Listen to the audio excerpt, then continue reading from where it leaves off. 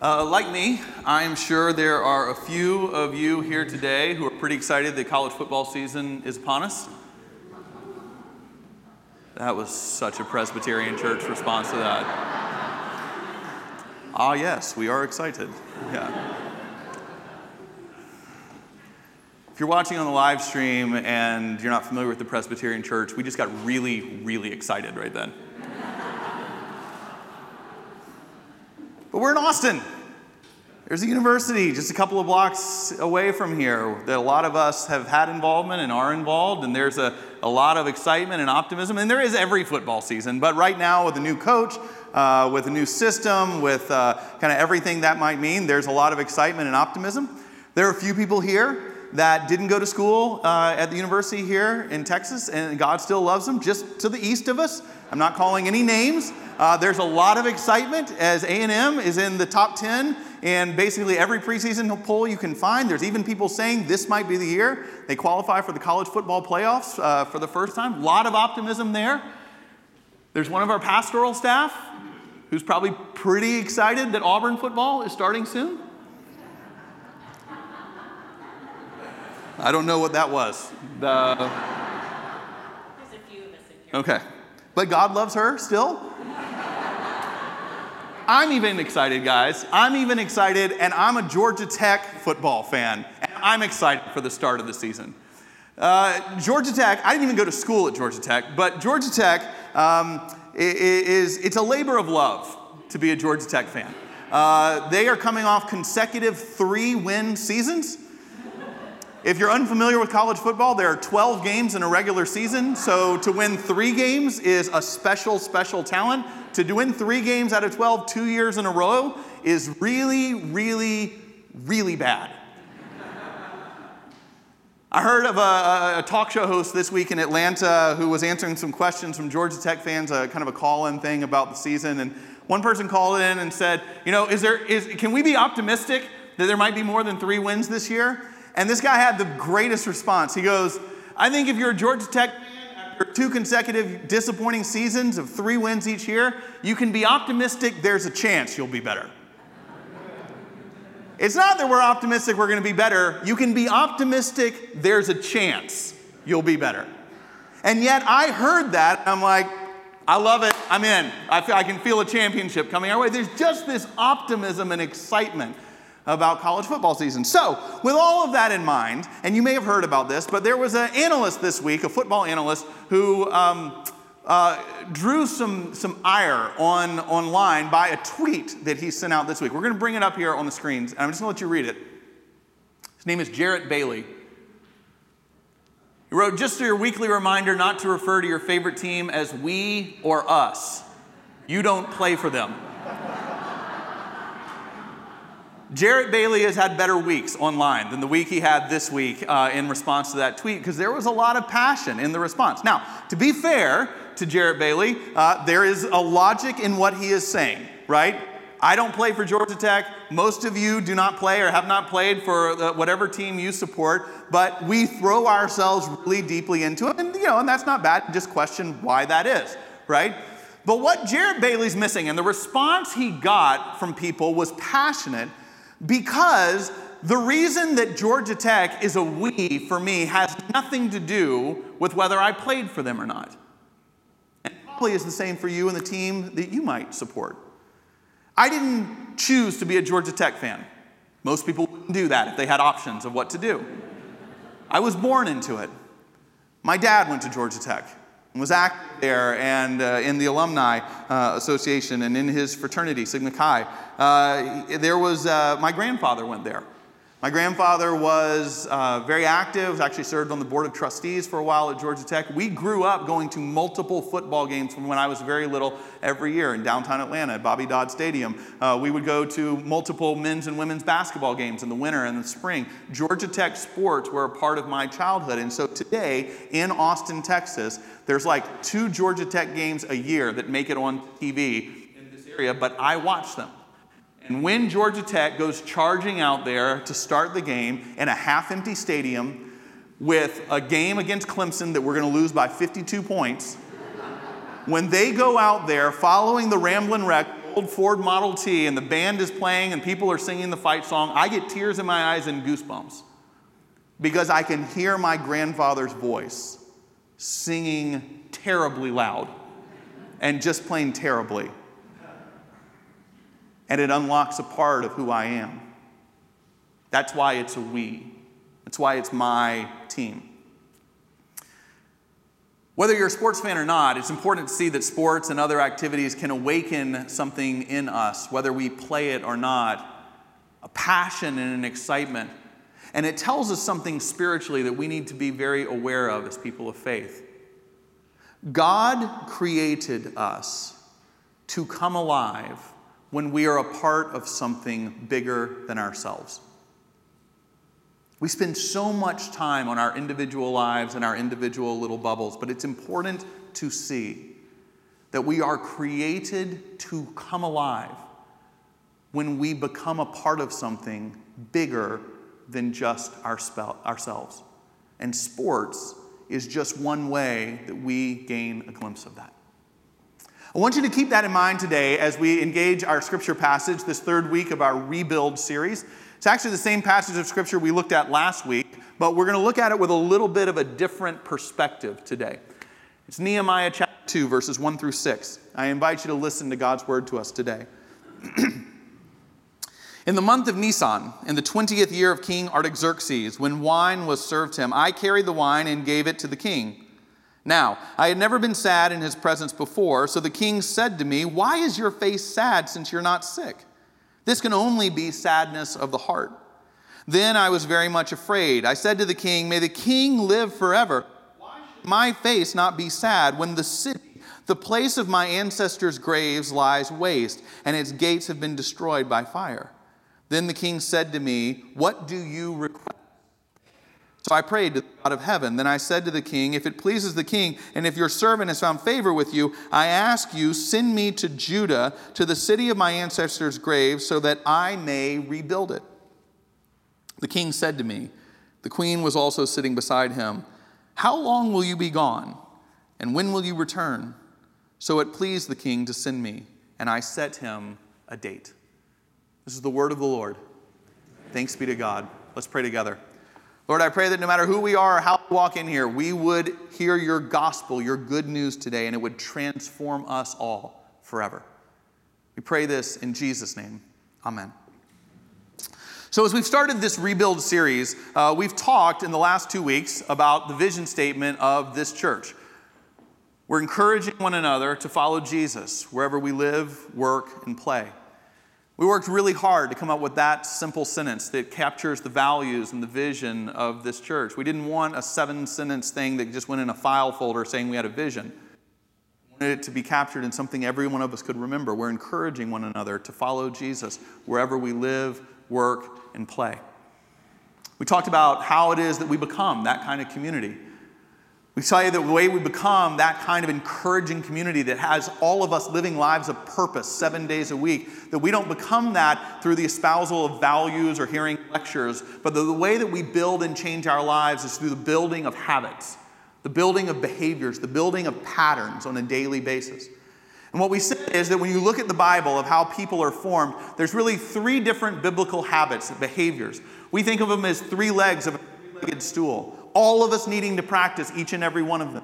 We see this in the New Testament. We see Jesus doing this in his life. We see his disciples living this way. We see this in the Old Testament, and we see it here in the book of Nehemiah. For Nehemiah to understand God's call upon his life to rebuild his world and his own life, it starts with each of these habits. The first of these habits, the first behavior, the first leg of the 3-legged stool is the habit of solitude, our spiritual life with God. We see how in Nehemiah, when he hears about the destruction of Jerusalem, a city he's never been to before, it says that he goes to God in prayer, not with a plan, not with a strategy as to what to do, but just in prayer goes to God and says, "God, this causes pain for me. This causes mourning for me." And for 4 months, he just holds that pain before God in prayer. We've asked you to do the same thing as we come and are still involved in, but in some ways trying to emerge from a global pandemic and all that that's meant. As we look at what's taking place in our city, in our world, even in our own lives today, To start in solitude ourselves and to hold out places of discontent before God, to hold out our disappointment, to hold out our places where we say, God, I thought it would be different than this. For you and I to do the same in prayer. And we're going to ask you to keep doing that. Because what we've said is that as we do that, and as we continue to do that, that what we see in Nehemiah is that God doesn't give Nehemiah a plan, but he gives him a burden. A burden of something that's not right that sticks in Nehemiah's heart and mind and soul, and he can't shake it. The second leg of the three-legged stool, the second habit we encourage one another in here at Covenant is the habit of community. Living not as part of a crowd, but in community, in a culture that's becoming increasingly isolated and lonely. What does it mean to have life-giving community, life-on-life community? In small groups and in Bible studies and in mentoring relationships that all of us need. We see the importance of this in Nehemiah when Nehemiah takes this burden, and in the passage we read today and we looked at last week, says to the king, when the king says, why are you so sad? That Nehemiah and the king have some sort of friendship there. The king knows that Nehemiah is down just from his way he walks into the room. And in that, Nehemiah shares his burden with the king for the destruction of Jerusalem. And the king gives permission to Nehemiah to go and to rebuild the walls of the city. And what we said is we need the kind of community like that. That you might have a sense of what you want to do with your life, but the way we discern and test the spirits, the way we know God's call and God's vision for us is to figure it out in community. We need to be in community. We need to be in these pockets of community where we're sharing our burdens, our sense of things, of what's sticking in our mind and soul, and that hearing people say, yeah, I see this call upon you. I encourage you in this, or I want to kind of challenge you in this, or I wonder about if that's really the right time for you to take these steps. We don't believe in spiritual lone rangers. We believe in people who discern and are sent by community. And so we want to have on-ramps for every single person of every age and stage of life to be able to enter into community. And we want to continue to help you with that. But the third leg of the three-legged stool, the third habit or behavior we talk about is the building the habit of service. Solitude, community, and service. I want you to see here that Nehemiah's call is different from probably everything else King Artaxerxes deals with every day. I mean, the king it's got to be an exhausting job, right? So much of your time is deciding disputes between people, all of whom are looking out for their own interests, all of whom are looking out for the interests of their legacies and what will be behind them, all of whom want something from you, all of whom are trying to get ahead, and you're trying to navigate all this. And then all of a sudden Nehemiah comes, and Nehemiah's request is to leave the court of King Artaxerxes, to leave a very lush, comfortable life in Babylon, and to return to Jerusalem to be a part of the very difficult work of rebuilding a city that is in ruins. Everything about Nehemiah's call is seeing that there is pain and need in the world around us. And God's call to rebuild is bigger than just Nehemiah building his own individual platform in life. There's something in us that comes alive when we become a part of something bigger than ourselves. Nehemiah shows us, and we need to be reminded that when we talk about the habit of service, we're not talking about charity work. We're not talking about getting volunteer hours. See, that's the way of thinking that like the first two behaviors, solitude and community, those fill us up. And then service, we go empty ourselves up and get depleted, and then I have to go back and get filled up again. That's the wrong way to think about this. This is a spiritual discipline. It's as much of a spiritual discipline as prayer. It's as much of a spiritual discipline as being in a small group. Is seeing where there is need and pain and hurt and marginalization and injustice in the world and moving to those places to be a part of building up God's shalom. And when you see people who do this, when you see people who do it as a spiritual discipline, the reason we know it fills us up and doesn't just empty us is these people come alive. We become alive when we become a part of something bigger than ourselves. There's never been anyone I've talked to that's given up their time to volunteer on a weekend and to serve people where they see need and came away from that time going, I don't know, I just wish I had binged out on Netflix instead. Nobody does that. Because it's not just that you help somebody else, but something comes alive in you. I don't know anybody that gave their money so that children could have food that didn't have food, or have access to medicine who didn't have access to medicine, who when they saw the impact of their financial generosity said, I just wish I had bought myself nicer stuff. That was kind of a waste. Nobody does that. Because when we become a part of a story bigger than ourselves, it's not just other people that are healed. Something comes alive in us. It's a spiritual discipline all of us need to practice. And so like we did last week with community, like we did the week before with solitude, with this final leg of the three-legged stool, we have created very clear on-ramps through this community life guide where you and those whom you love can come get involved in service as a spiritual discipline. One of the wonderful ways we do this is through the work of our mission committee. If you've been here for a while, you know that our emphasis on mission has grown, that committee and the scope of that committee, whether it's working with refugees, whether it's working with the homeless, whether it's medical debt forgiveness. I am so grateful for the leadership, the amazing leadership of Whitney Bell, our director of mission, of the amazing leadership of our mission committee and what the work that they have helped us to imagine doing. They have helped us with these on-ramps. Did you know, for example, yesterday, this is just yesterday, on our campus, we opened up and had worked with 2 different of our mission partners here in the city to bring homeless women and men who wanted to come to our campus. While they were here on our campus, we had lots of volunteers that were here that helped them to get a shower, that helped them to get haircuts, that helped them by getting in touch with resources to break cycles of poverty and the underlying causes of homelessness that were there. But they also had access to COVID-19 vaccines, anyone that wanted to take it. And there were many people that were here, and 18 individuals were vaccinated yesterday who didn't know where to go and to get access to that.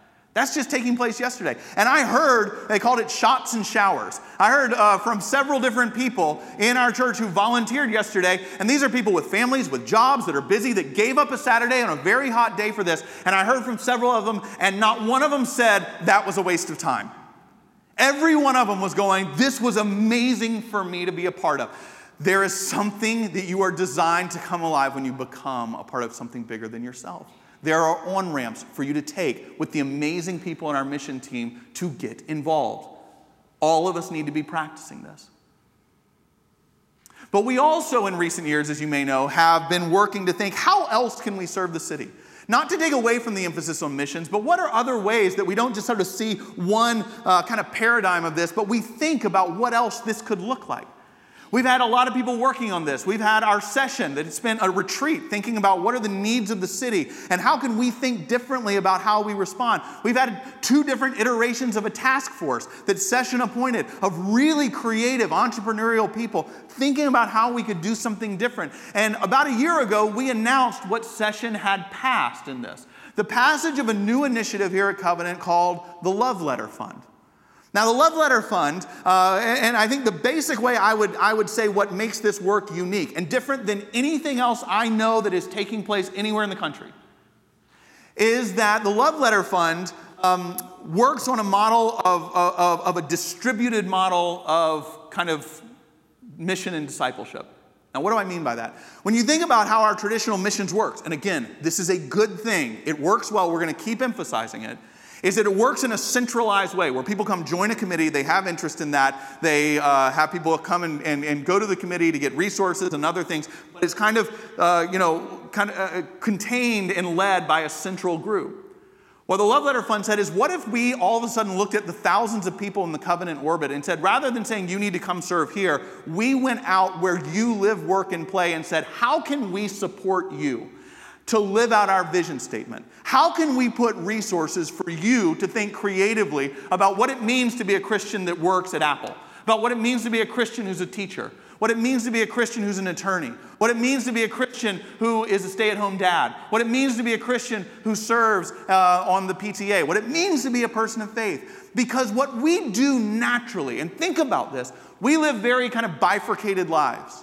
Right? This is my faith life. When I'm with my small group or church, what we talk about at work, or when I'm with my friends from college, this is the stuff we do and think about and talk like. And we just have gotten real comfortable with kind of 2 separate streams.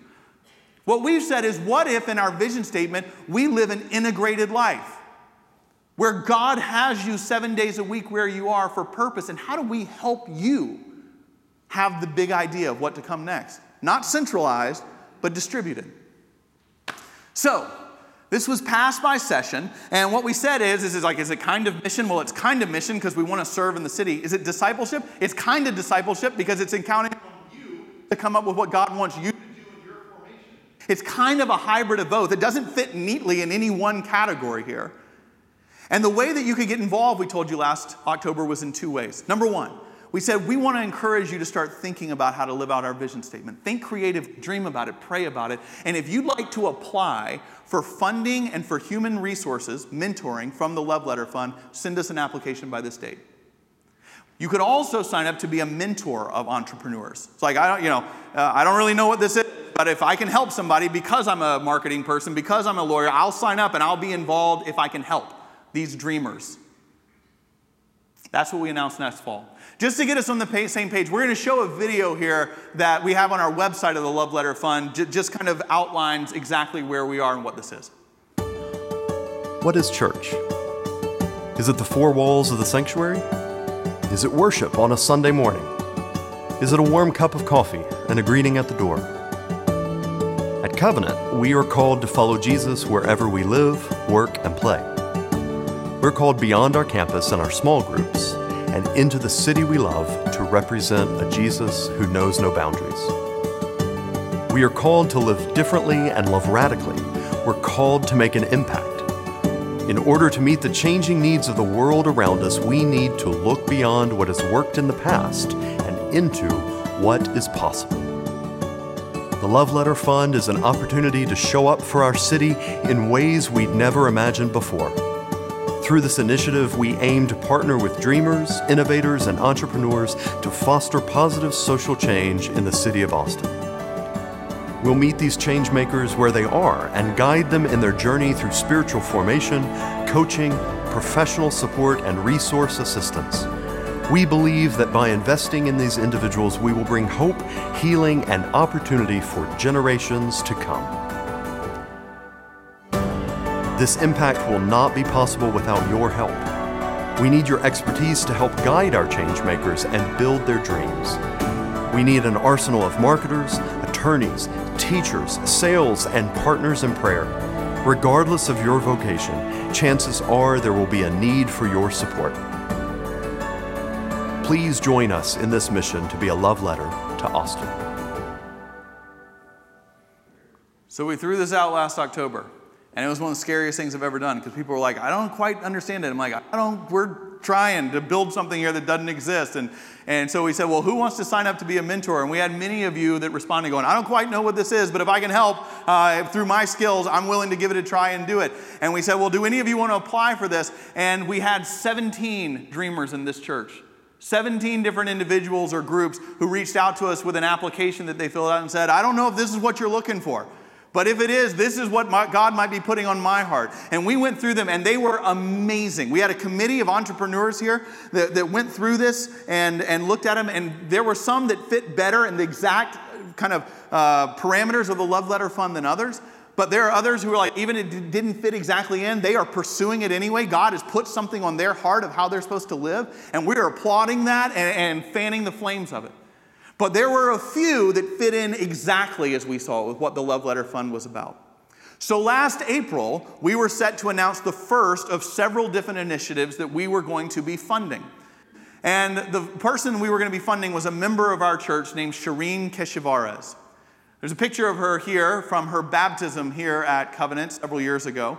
Shireen is somebody who was a member of this church. She was a refugee from Iran who, with her 3 children, escaped persecution and fled through the desert for several days, was able to come to the States as a refugee, was connected here with Covenant through our refugee ministry.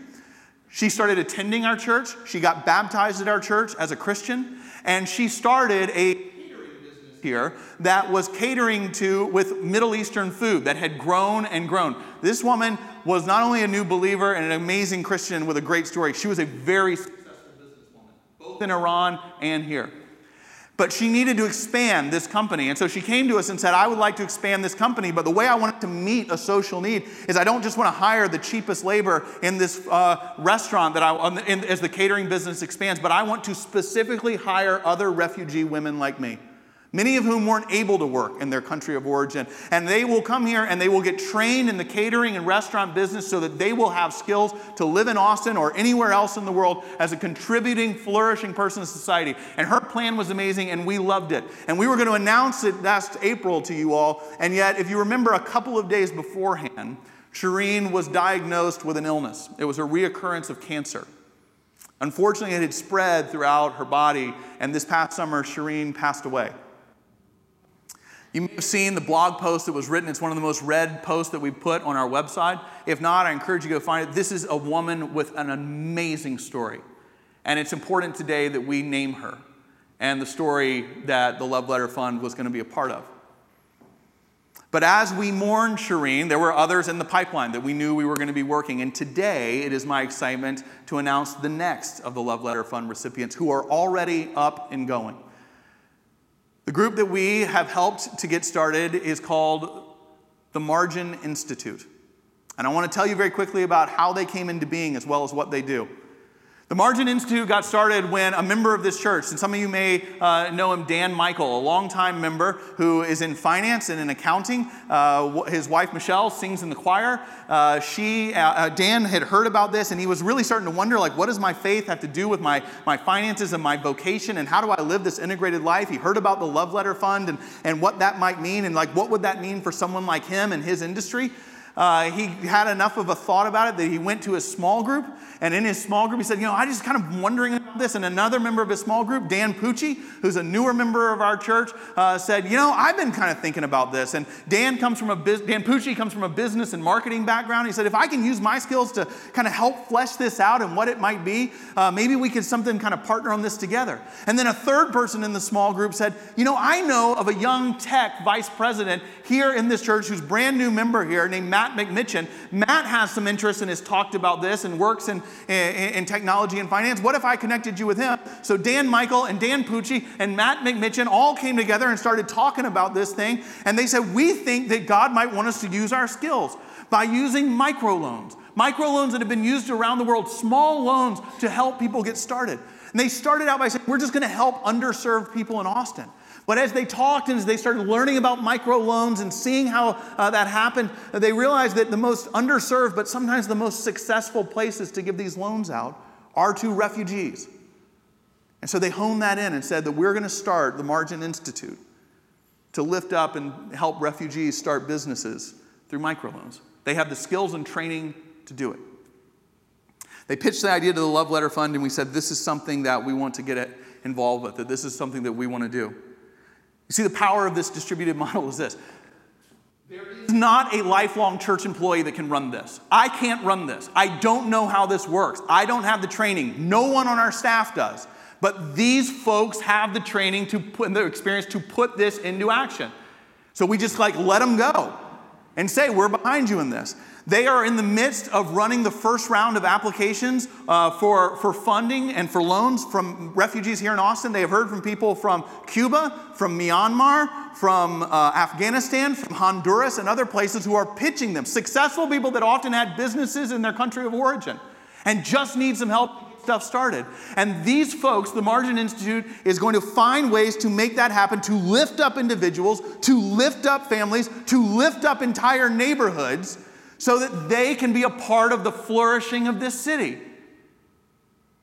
It's an amazing thing that every one of us is a part of because this church is making it possible. And I want to wrap this up. I want to wrap this up as I did last week because, and I'm going to tell you now how I wrap this up. I did not plan this 5 months ago. I promise you I didn't plan this. But I want you to hear where we are in this series. Because the journey that these folks have been on with the Margin Institute mirrors Nehemiah exactly. And I promise you I didn't plan it this way. They started with a burden. They started by looking at what does God want to do in my life and how do I kind of solve this bifurcated, here's my work, here's my faith kind of world. They started in prayer of naming that on themselves to God and holding that out and saying, I can't shake this. I've got a burden that I can't shake. I don't have a plan, but I've got a burden. And then what did they do next? They went to their small group. And in small group, in community, they started talking about it. And someone said, well, I can help out with this, or I'm interested in this. And all of a sudden, a burden started getting refined into a vision and into a plan. And now they are out there seeking to serve in areas of needs. And if you want to know if the acts of service are a spiritual thing that fill us up, that we become alive when we become a part of a story bigger than ourselves, you talk to these guys. Because they have an excitement and a passion and a sense of call about what God is doing them. And they are like charging out there to use their skills to make a difference. And it is an inspiring thing for me just to watch and learn from. And that's the journey I'm asking all of you to go on. I'm asking all of you to consider in solitude, to keep holding out our places of pain to God, to keep trusting people and finding parts of community where that burden can be refined towards a vision and a plan, and to see that that plan is going to be about rebuilding something that is bigger than just our own individual little pockets of life. Because when we step into a story bigger than ourselves, we come alive. There are on-ramps for you to participate in future rounds of the Love Letter Fund, in mission projects here at this church. Come join us. Amen? Amen. Let's pray. Lord, we ask that you would be with us and that you would continue to encourage us all in this journey we are on. We lift this prayer up in Christ's name. Amen.